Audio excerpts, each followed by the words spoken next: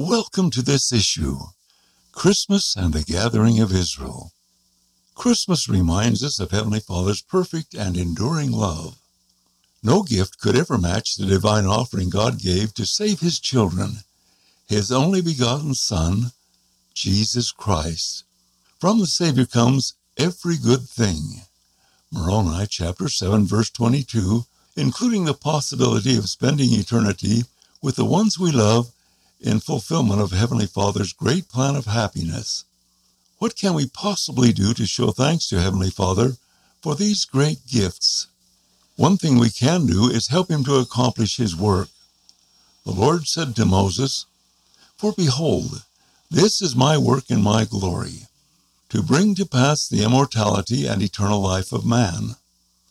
Moses chapter 1 verse 39.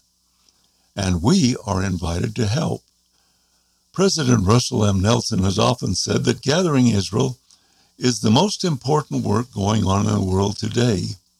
And he has explained, when we speak of gathering Israel on both sides of the veil, we are referring to missionary, temple, and family history work. Let God prevail. Ensign or Liahona, November 2020, page 92. As you ponder the true meaning of this special season, I invite you to read Family History, Temples and Missionary Work, Powerful Partners in Gathering Israel, page 12. Then consider what you can do to help bring our Father's precious children back to Him. Merry Christmas, by Mike Judson, Family History Department.